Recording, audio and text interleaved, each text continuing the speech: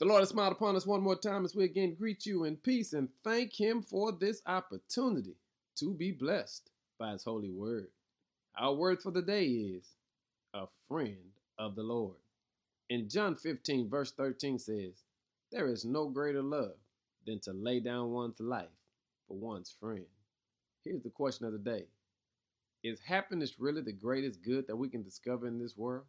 See, we've constantly heard statements like happy wife, happy life, and the ultimate goal of life is the pursuit of happiness. We've heard this pretty much all of our lives. But is that God's main priority?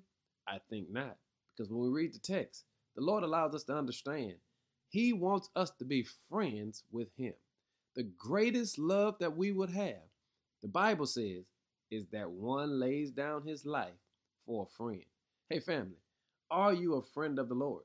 Because He teaches us that to be a friend of the Lord means you are walking in the commands of God, in obedience to God, because you have experienced the joy of God. And when you've experienced the joy of God, you'll understand what I'm saying when I ask you, are you a friend of God? Because when you are a friend of God, you have the love of God, the peace of God, the hope of God. You're just covered with the Spirit of God.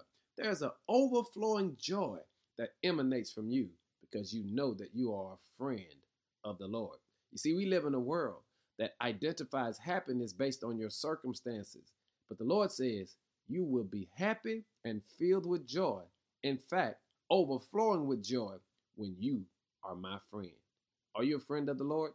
Let the world see what it looks like to walk with God in complete friendship. Be blessed, family. In Jesus' name, amen.